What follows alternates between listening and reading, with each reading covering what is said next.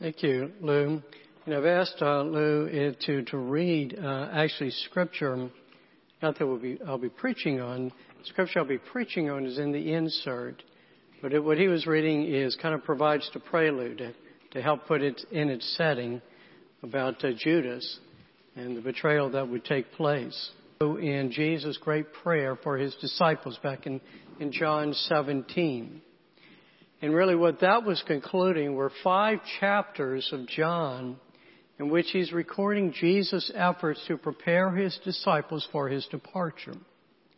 It begins back there in chapter 13 in the upper room with this verse, which it says, when Jesus knew that his hour had come, so he knows that his hour had come. You might remember in the passage that Carlton read, it said that basically they wanted to stone Jesus or arrest him, but they did not because the hour had not yet come. Well, now the hour is come. So Jesus, he's preparing his disciples for his departure, and he has been teaching them 2 things. One is how to treat one another, that they are to love them. He's taught them about how they are to be a witness in a hostile world. He's encouraged them about the promise of the Holy Spirit that he will be sending them. And then as we saw again in 17, he's prayed for them. Now the events, what is known as the Passion, begins. And today we will consider his arrest and the denial of Peter. We'll be looking at Jesus' trial, at his sentence, at his crucifixion, and at his death, which will take us right up to Easter. So our scene opens in the Garden of Gethsemane. Look with me as I read in verses 1 through 3. When Jesus had spoken these words, he went out with his disciples across which he and his disciples entered. Now Judas, who betrayed him, also knew the place, for Jesus often met there with his disciples. So Judas, having procured a band of soldiers and some officers from the chief priests and the Pharisees, went there with lanterns and torches and weapons. He uses here when he says there was a garden. John is the only one of the gospel writers to refer to Gethsemane as a garden. And notice he doesn't even use the term Gethsemane. He just talks about a garden. It's not a far stretch to think that John wants his hearers to think of another garden, the original one, the Garden of Eden. And that first garden was the first Adam. And what happened? He gave into the temptation of the serpent. He plunged man into his misery. Well, now has come the second Adam into the garden. He too will be confronted by a snake in the form of Judas. John's a skillful writer. I want you to see also how he sets up his disciples on one side. On the other side enters Judas with his band of soldiers. And what John highlights in regards to this band of soldiers is their readiness for battle. They've come with their lanterns, with their torches, and with their weapons. It would seem, wouldn't it, that they have the upper hand. And yet, in the encounter, these 2 parties, when they come together. Look with me again in verses 4 through 8. Then Jesus, knowing all that would happen to him, came forward and said to them, "Whom do you seek?" They answered him, "Jesus of Nazareth." Jesus said to them, "I am he." Judas, who betrayed him, was standing. They drew back and fell to the ground. So he asked them again, "Whom do you seek?" And they said, "Jesus of Nazareth." Jesus answered, "I told you that I am he." Now, first of all, note back there in verse 4, what it says that Jesus, knowing all that would happen. Jesus knows. Now, this is not so much that he has the ability to predict the action of his enemies. Okay, he knows what's going to take place and he can arrange for it. Now, What he knows is that he has the knowledge of the deeper story that is unfolding here. John puts it in this way back in chapter 13, verse 3. He says, Jesus, knowing that the Father and that he had come from God and was going back to God. And that's when he washes the feet of his disciples. It's in that context that he understands all that's going to happen to him. It's this knowledge that's going to enable him to act, as we will see here, with boldness, with composure, that he's going to display before this. Contrast Jesus for a moment with Judas. Judas had knowledge. He knew where to anticipate Jesus' whereabouts. He knew, or at least he thought he knew, which side to align himself with. But unlike Jesus, who steps forward in front of his disciples, we just read about Judas, well, he's ways with these soldiers. And then what happens to the soldiers? They fall back. They stumble on the ground. Jesus speaks to them like an adult, confronting frightened children who are caught in their act of misbehaving. And he has to repeat his question. Whom do you seek? Now, words, when he asks, who do you seek? And they tell him whom. And he says, I am he. Now, he actually only says it twice, but John repeats it another time. 3 times he repeats this. Now, it is possible that all that Jesus is simply saying, I am he whom you're looking for. There are only 2 Greek words here. It's I, just like we've read it in our translation, I am he. But any of you who are familiar with the Gospel of John, what's in the Gospel of John that distinguishes it? It's the I am sayings. And it's hard to believe then that John just has in mind, I am he, but that he wants something more for us to understand. 3 of them, I am the bread of life. I am the good shepherd. I am the light of the world. The most significant saying is in John 8:58, when he says, before Abraham was, I am. And when his hearers heard him say that, they tried to stone him after that comment. Now, the name of God, Yahweh, Jehovah, the I am who I am. This time, instead of picking up stones, I don't know, maybe there's just something in the way that Jesus speaks, but it carries such an authority that the soldiers, the hearers, they feel some kind of divine presence. Next to the disciples, we see how Jesus protects all of them, and we will hear him rebuke one of them. So look back with me again in the latter part of verse 8. Jesus says, so if you seek me, let these men go. This was to fulfill the word that he had spoken, of those whom you gave me, I have lost not one.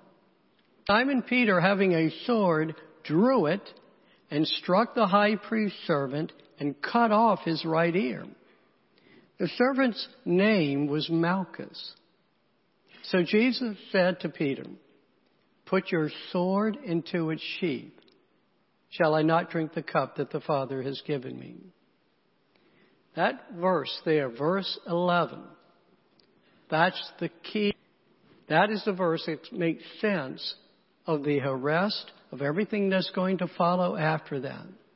But before considering it, I want to remark on a little note there in verse 10, in parentheses, about that servant who was the recipient of Peter's sword swinging. Have you ever thought about this? How does John know his name? Nobody. And many times other characters come in and we never know their names, but we know the name of this servant. Now from Luke, we're not told this in John, but from Luke, we know that Jesus actually healed that ear. I guess he picked it up and reattached it. Think about this for a moment. In the most unlikely of events, in the upper hand, what's happening? Even an enemy is being converted. Because probably the way that his name is known is that he became a member of that early church in Jerusalem. Just that itself is a neat story. Now let's look again at verse 11. So Jesus said to Peter, "Put your sword into its sheath. The Father has given me." He forbids his disciples to fight for him. Now he's later, when he's appearing before Pilate, he will explain his action there.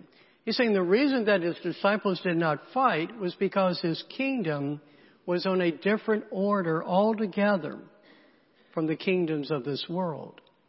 Okay? It is for God's kingdom that Jesus has come. It is for the sake of that kingdom that he takes the cup that his Father has given him. So let's talk about that cup now. If we were to look back over through the scriptures, there are basically two cups. There is the cup of blessing. In Psalm 23, David speaks of his cup. In Psalm 16, David gives thanks to the Lord because the Lord is his chosen portion and his cup. In Psalm 116, the psalmist speaks of lifting up the cup of salvation. But actually, more often, if you were to go through scriptures, you will read not about a cup of blessing, but about a cup of bitterness and of wrath. Psalm 11:6. Let the Lord rain coals on the wicked, fire and sulfur and a scorching wind shall be the portion of their cup. Or Psalm 75. It is God who executes judgment, putting down one and lifting up another. For in the hand of the Lord there is a cup with foaming wine, well, all the wicked of the earth shall drain it down to the dregs. Or we'll go to Revelation 14.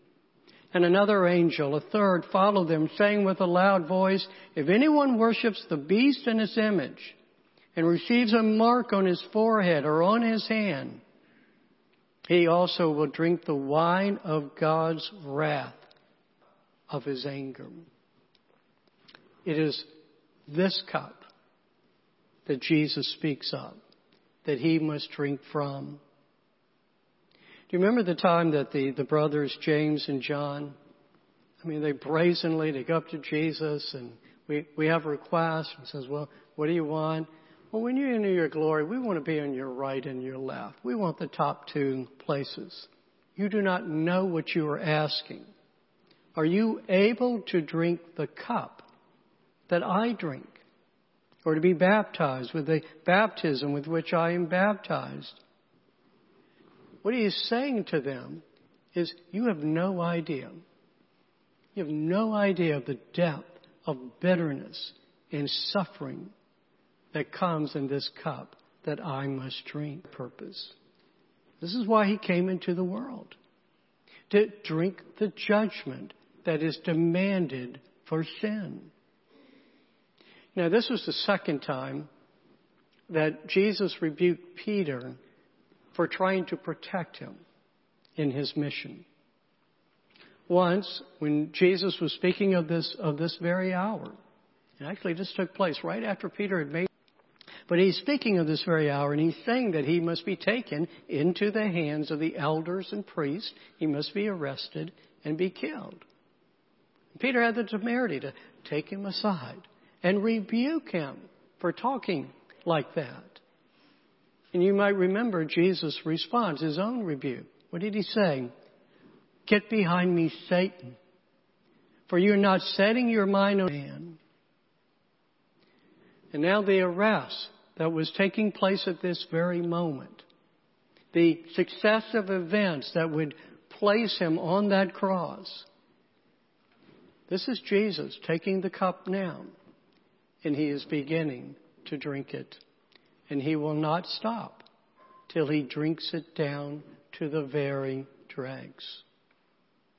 Particular passage. Look with me in verse 12. So the band of soldiers and their captain and the officers of the Jews arrested Jesus and bound him. First they led him to Annas, for he was the father-in-law of Caiaphas, who was high priest that year. It was Caiaphas who had advised the Jews that it would be expedient that one man should die for the people. At the end of John 11, and he likely had in mind that Jesus needed to die to safeguard the people from rebelling against Rome. They wanted to make him king, and no doubt if that were to happen, it's going to cause a lot of trouble. It would be better for Jesus to die than for a lot of people to die in a rebellion. What John is doing here is resetting that on the cross. Now for our lessons, I want us to look at three significant words that we have encountered in our passage. First one is actually two words. I'd mentioned already that 3 times John records in our passage Jesus saying, I am, or I am he. And like I said, I just can't imagine John about the other I am expressions in this gospel, particularly in this context of what is happening now. What John is wanting us to understand is that the I am is about to yield himself to his creatures who want to remove his existence. That the I am the light of this world, he is about to let the forces of darkness, I am the good shepherd, is going to permit himself to be struck down. The I am the bread of life is about to give of himself to be devoured. That his own people do not want I am to be. He who was sent in love is being received with hatred. I am he who gives living water that produces eternal life. I am he who bears truth, who is truth itself. I am he who provides the way to God the Father because I am the way to the Father. I am he who gives life.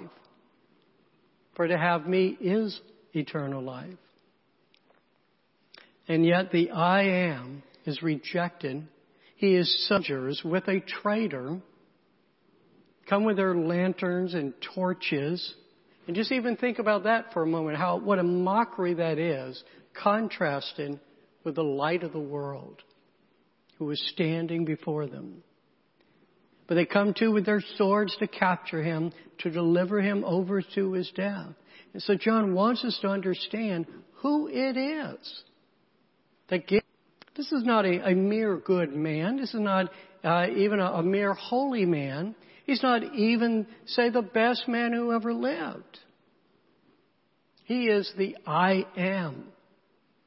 He is our Lord and our God, as Thomas will later confess. He is a king. He is the king of the kingdom that matters. Great work of redeeming his people as our champion, bringing us into his kingdom.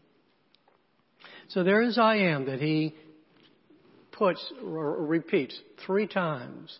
There's another word that appears 3 times. It is that word seek. Whom do you seek? Jesus asked. His captors replied, Jesus of Nazareth. It's the saddest part of the whole episode. You think about this. Men go out to seek Jesus.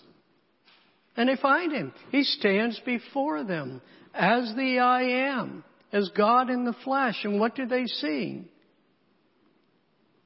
You see a man from a small village.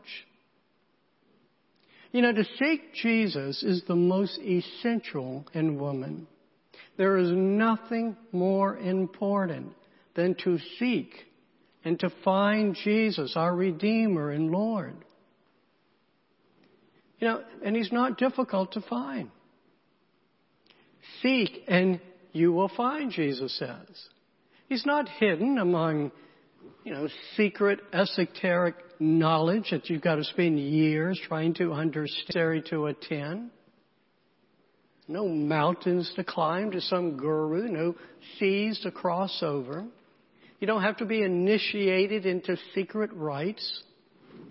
Jesus, He is before you, before us, as He was before His captors.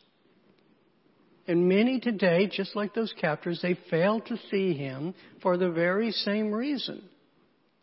Because they've already determined who or what they will find. And they are looking for nothing more than a man like themselves. And if this is what you're looking for, this is what you will find. You know, I was seeing online just this week as I'm preparing for this sermon, and he's writing an article saying, you know, if Jesus were living today and He had the knowledge that we have today, well, He would be an atheist.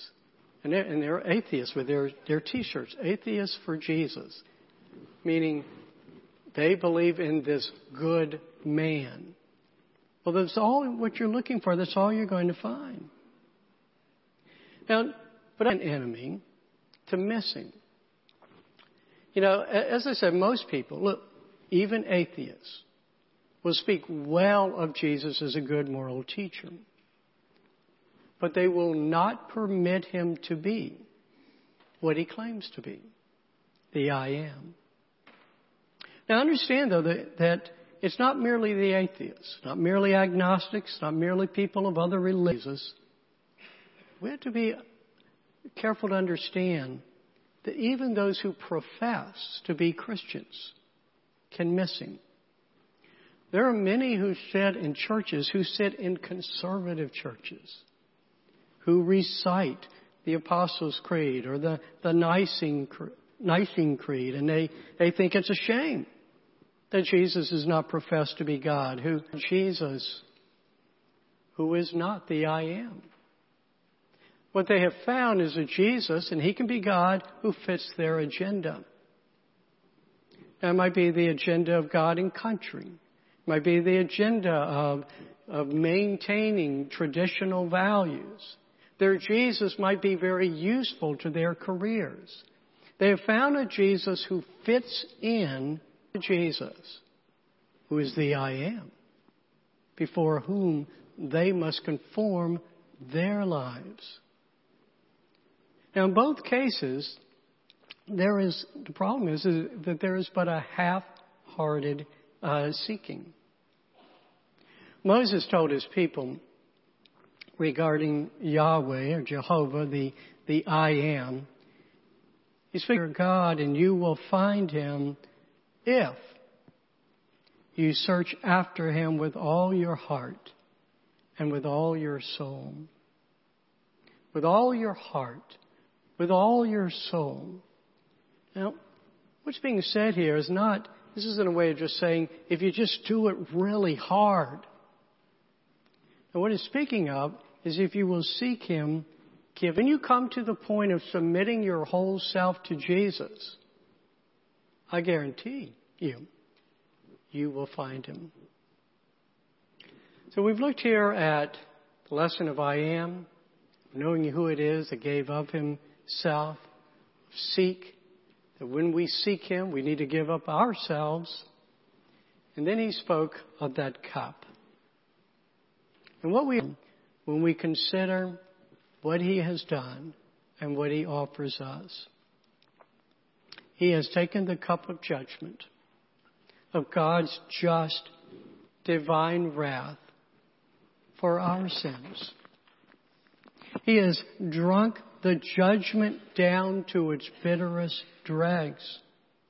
Jesus is not a mere moral teacher who world how to be more loving. His mission cannot be reduced to showing you what a really nice person, a good person looks like. I mean, if that were the case, then He did nothing more than to give us yet another set of rules to follow, to give us an impossible standard to live up to. Now, Jesus did not come to teach us He did not come to teach us how to avoid the cup. He came to drink the cup himself on our behalf. That is how he became the I am the way to God the Father. He paid our penalty. He took upon himself our judgment. This is what was prophesied of him in Isaiah's transgressions. He was crushed for our iniquities. Peace. And with his wounds we are healed. All we like sheep have gone astray. We have turned every one to his own way, and the Lord has laid on him the iniquity of us all. Or look at it this way in terms of the cup.